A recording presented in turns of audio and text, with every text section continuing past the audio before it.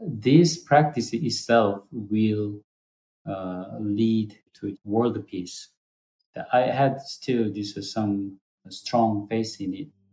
So if you just continue it, no matter what happens, good happens or bad happens, it really doesn't matter.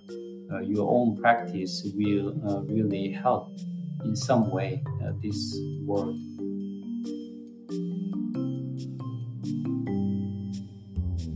Haetang Sanim, Jitapopsa, began practicing Zen Buddhism at Hwagesa Temple in Seoul, South Korea in 1995. He ordained as a novice monk in the Choge order in 1996 at Haeinsa Temple. He received Bhikkhu precepts, or full ordination, in 2000 from the Kwanam School of Zen, and in 2005 from the Choge order. He has worked and practiced at Hwagesa, Sungsan International Zen Center Musangsa, Providence Zen Center in the United States, and several other Korean Zen monasteries. Haetang Sanim received Inka, or permission to teach, from Zen Master Daebong in 2012. He is currently Sunwan Jang Sanim, or co-guiding teacher, and vice abbot at Musangsa. You are listening to Sit, Breathe, Bow, a podcast for practitioners. Each week, leading Buddhist teachers share life experiences and insights to help guide your meditation practice, as well as your life off of the cushion. I'm your host, Ian White-Marr.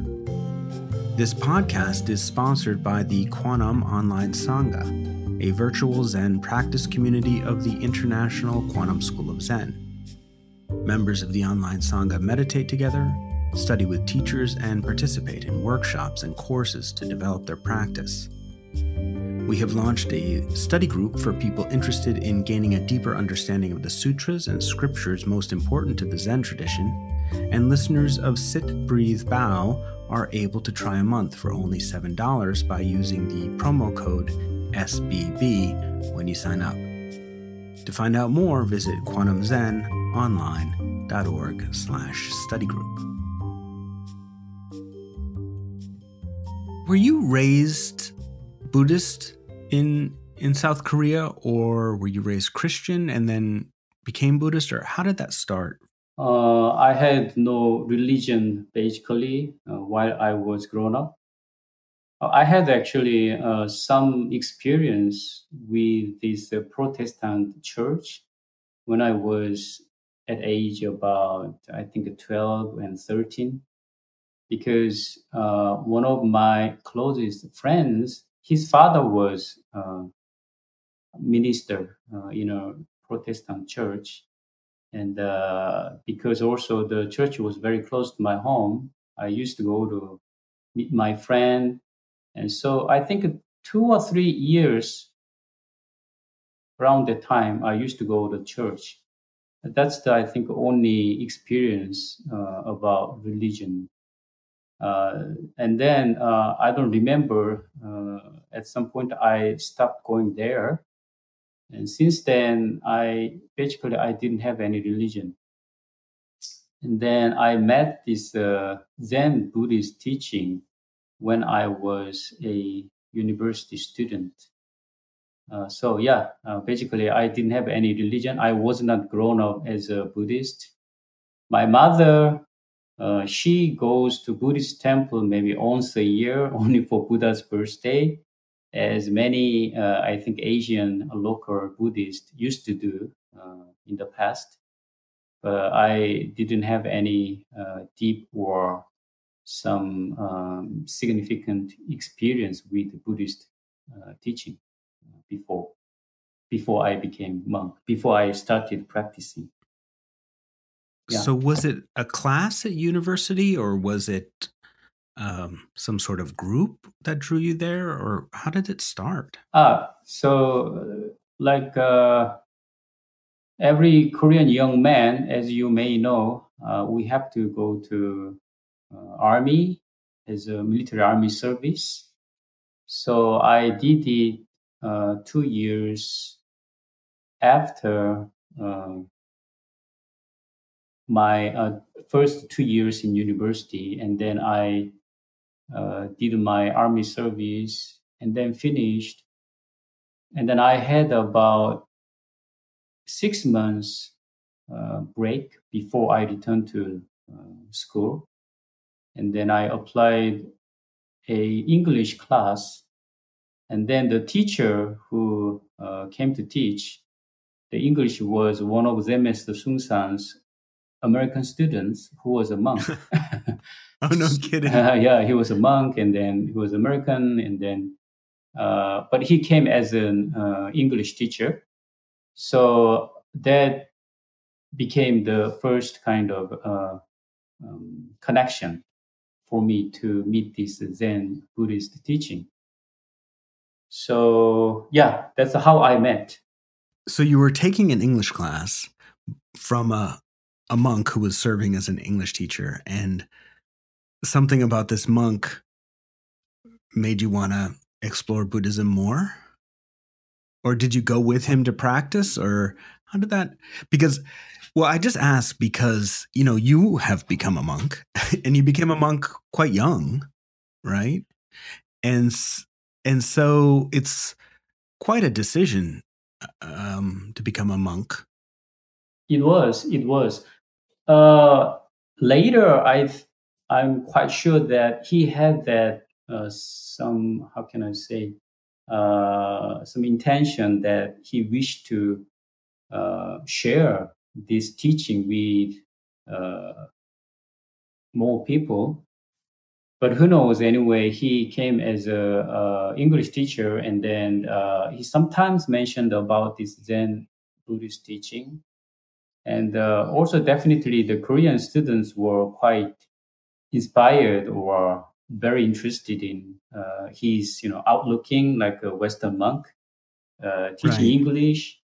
So when he was sometimes talk about this Zen practice and Buddhism, I connected, and that was quite a shock actually to me, because it was very different from what I had been learning in schools. So actually, I myself first asked him to if I can meet him in person. So he was very happy actually, and then we met another time, not in the class, and then talk about what he's doing as a monk, how he came to Korea to become monk, and he talked a lot about Zenmen Sungsan, who is his teacher, and what he talked to me about this, teaching about life, about the kind of principle of the universe, all made sense to me, and it was very clear, and it was very simple. And that was in 1995 or so? Yeah, 1995. And then you became a monk, or you at least maybe a Hengja or something like that, the very next year. What was very quick, actually, I'm Yeah. quite interested in myself too. Yeah. The American monk, so he was actually translating a book about Zenmen Sungsan. So he was looking for someone who can help the translation. And we started meeting almost every day in the campus to translate it. So soon after that, like maybe, I think, 2 weeks after we started translating, I decided to become monk because, this is what I was looking for. I mean, so I told him, and then he looked me very happy. And then he helped me to get to Hwagesa, where at that time Zenmen Sungsan was teaching and living there. So I went there, and my practice officially, formally started from that point, 1995. And then because I decided to become a monk, supposed to become Hengja, the apprentice. But the senior monks in the temple told me, I soon, maybe in 2 years, I will graduate university, which will be useful in the future. So they suggest me to finish my school. And then if I still wish to become monk, then I can try to become Hengja apprentice. So they also suggest me to move my place near Hwagesa temple, and then I could join practice whenever I have chance. So I did it. So that's how that happened, how I become monk. So I want to go back to something you said though, where you were talking about doing it for about 2 weeks, and then you said, this is what I was looking for, or this is what I've been looking for. What did you mean by that? Because even if I think I was a pretty good student. I studied hard, but always like deep in my mind somewhere, I used to think this is not all about life. I mean, everybody wants to be happy. Me too, definitely. So what is the happiness? People usually try to get something in life to make them happy. And that's usually, as we all know so well, about some material things or some good feelings. We have all this, like and dislike. So I had that too, exactly just the same as all the others. But so yeah, good money, good job, good car, good family. But always I used to think, what this mustn't be just everything that makes me happy in life. And I used to feel like there's some unsolved issue or some I haven't really found any answer for this important question in life, like where did I come from originally, or where will I go after I die? Then why do I live this life? Because anyway, we all die. Then what is the meaning? So this kind of question I always had, even before I met this Buddhist teaching, but I couldn't find any answer so far. I mean, at the time. So when I just heard about this teaching, that really struck my mind very strongly. So at the moment I heard that, I was actually looking for this teaching. And what's the path? I'm quite, what can I say? I can kind of follow situations, but at that time I was young, and I think my character was zero or everything, nothing or everything. I used to go with that, whatever I do. So, okay, to achieve, this whole goal of this teaching, becoming monk must be the everything. Right. Yeah. So it wasn't very difficult for me to make a decision at the moment. Probably more difficult later, when I had to deal with my family, and even after I became monk, when I start to sing some different like part of this temple life, because I wasn't so mature and very well experienced practitioner yet. I think later was more difficult, but at the moment I was making decision to become monk wasn't very difficult for me at the time. And for me, whenever I hear that, I've talked to a few monks about this, and I guess I'm just so attached to the life of a householder that when you say it's like not difficult, you are making a decision to not have a wife or a husband or whatever, like you are going to have to tell that to your family.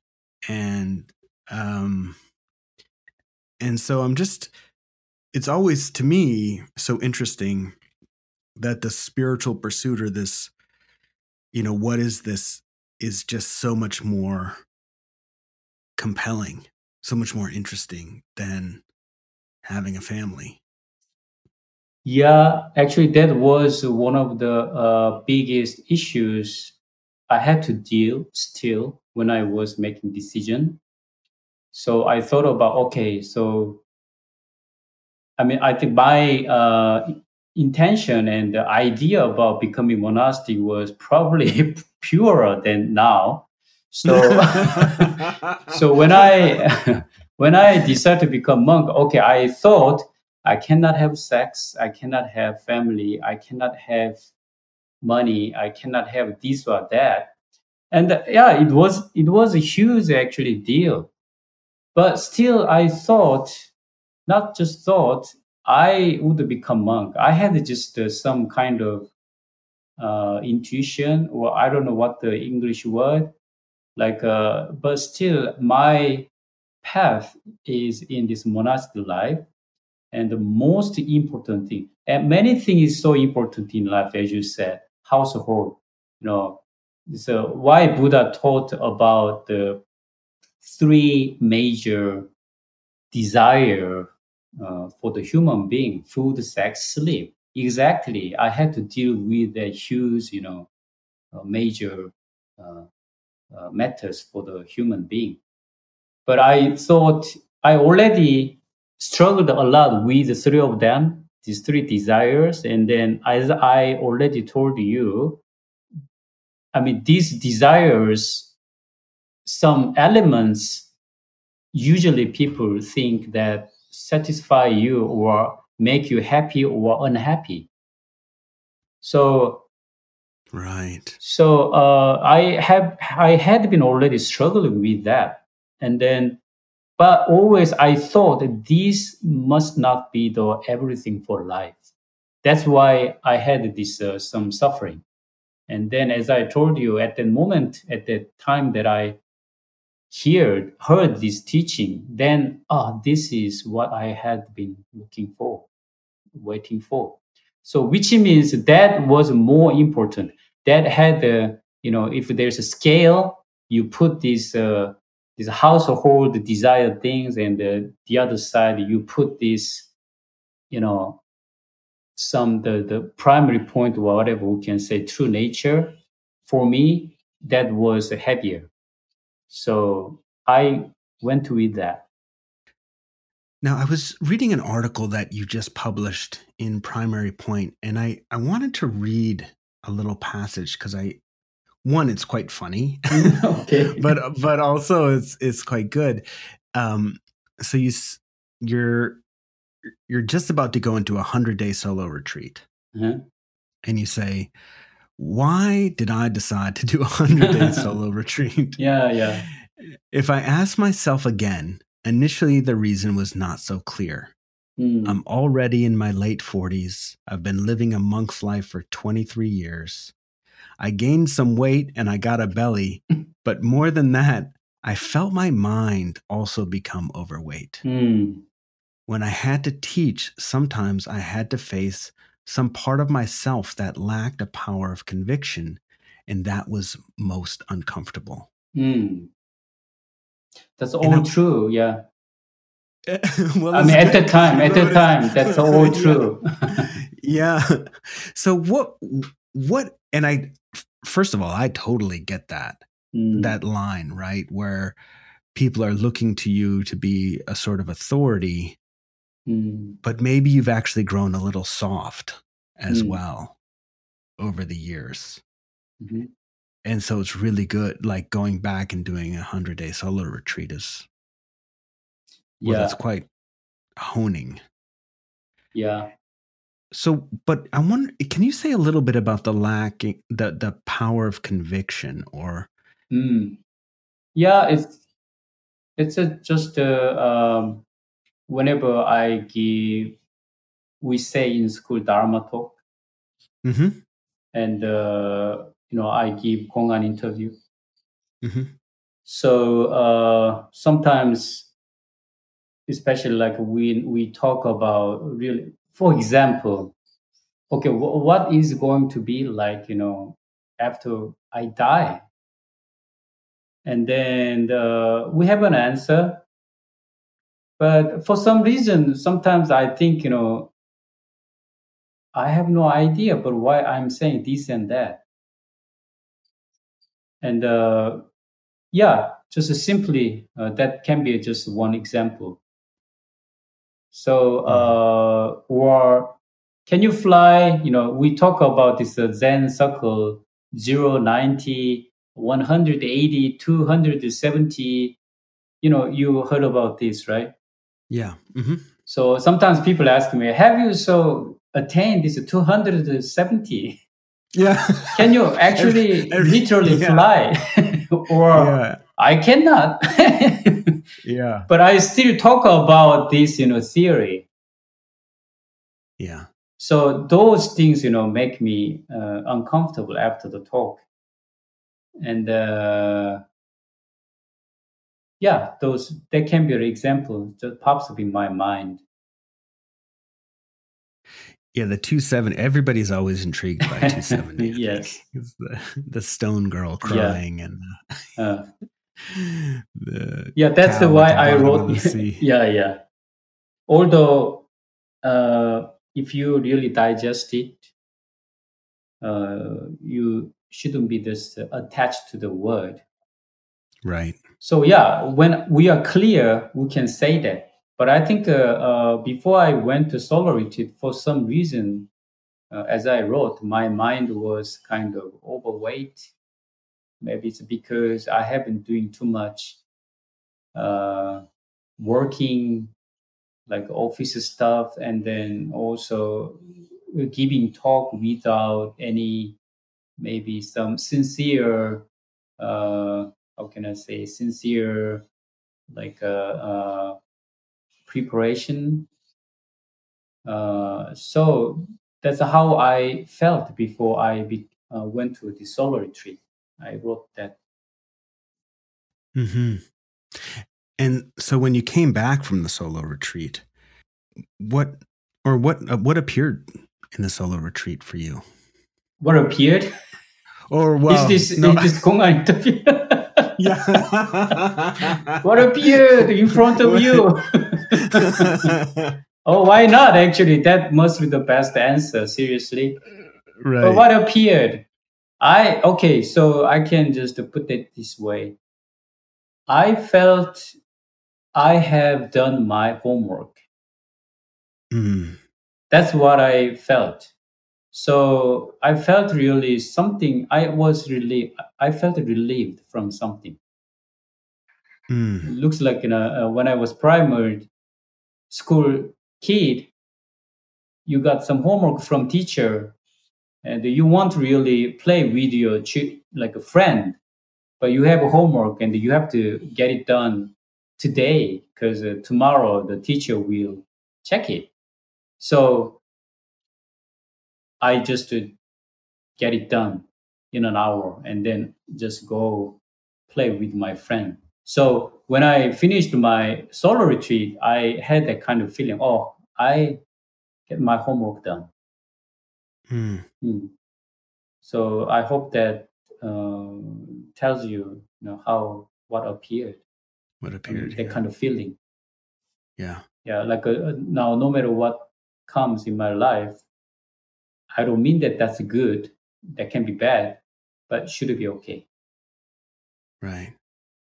There's a passage in one of your essays online, and it really struck me because, of course, right now here in the United States, but I think also the whole world is watching. We're had the murder of this man George Floyd, and so there are all of these protests in the streets, right, over his murder, and not just his murder, but all of the murders before him. And I was really struck by this passage. I think it's between you and Zen Master Seung Sahn, and he is saying to you, he says, human life has no meaning. And you respond saying, each word hit my mind. That was true. Human life has no meaning. That's what led me to cut off my hair and take this path, which means, become a monk. Then Zen Master Sung San said, this no meaning is very important. It has a very important meaning. If you attain this meaning, you will understand this no meaning is the most important thing in a human's life.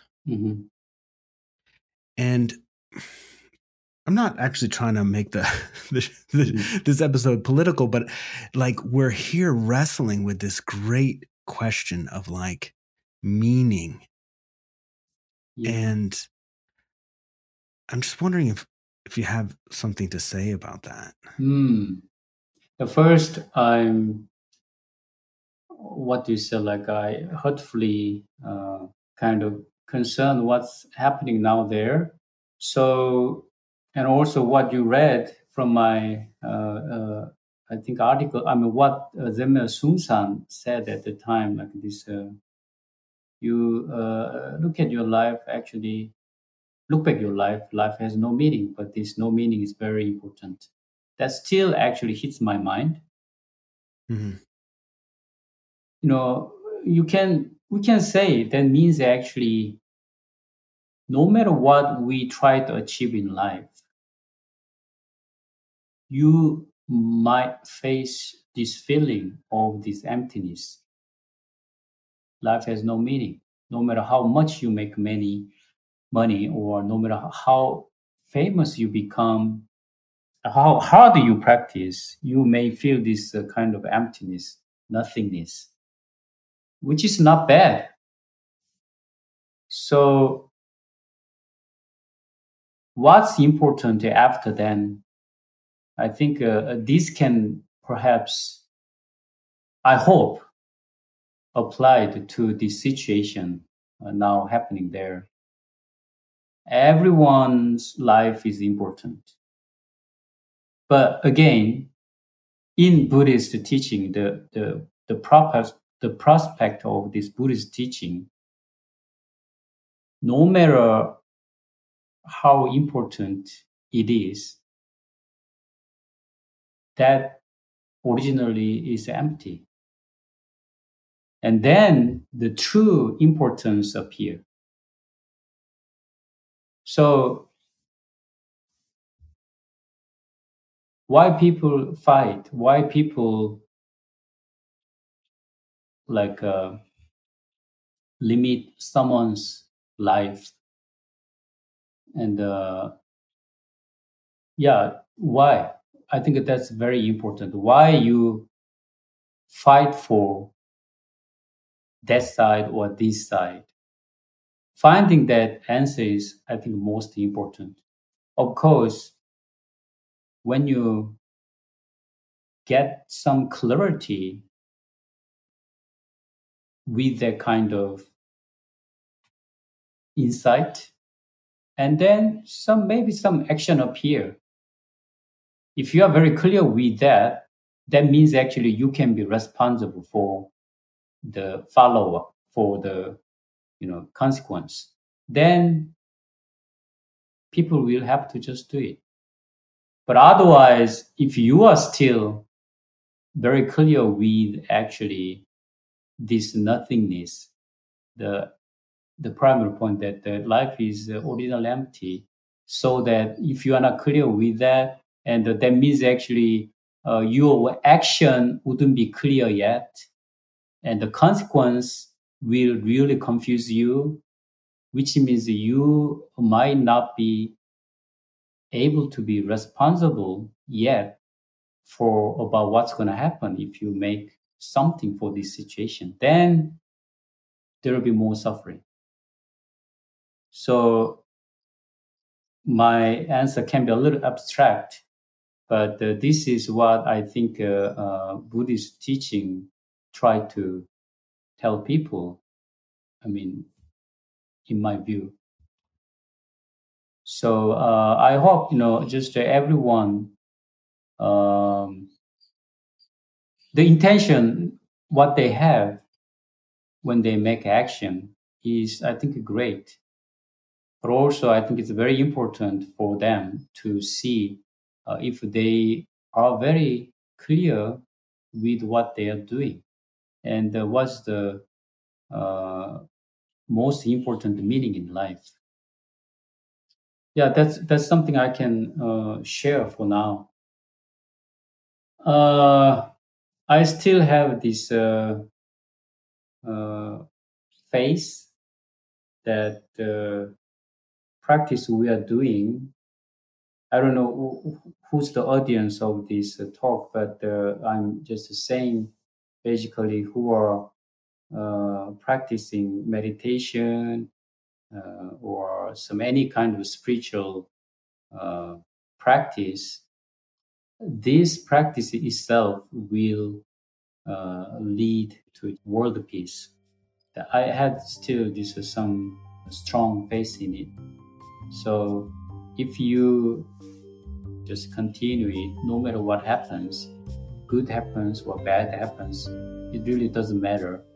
Your own practice will really help in some way this world. So that's all. I think that's my last word for now.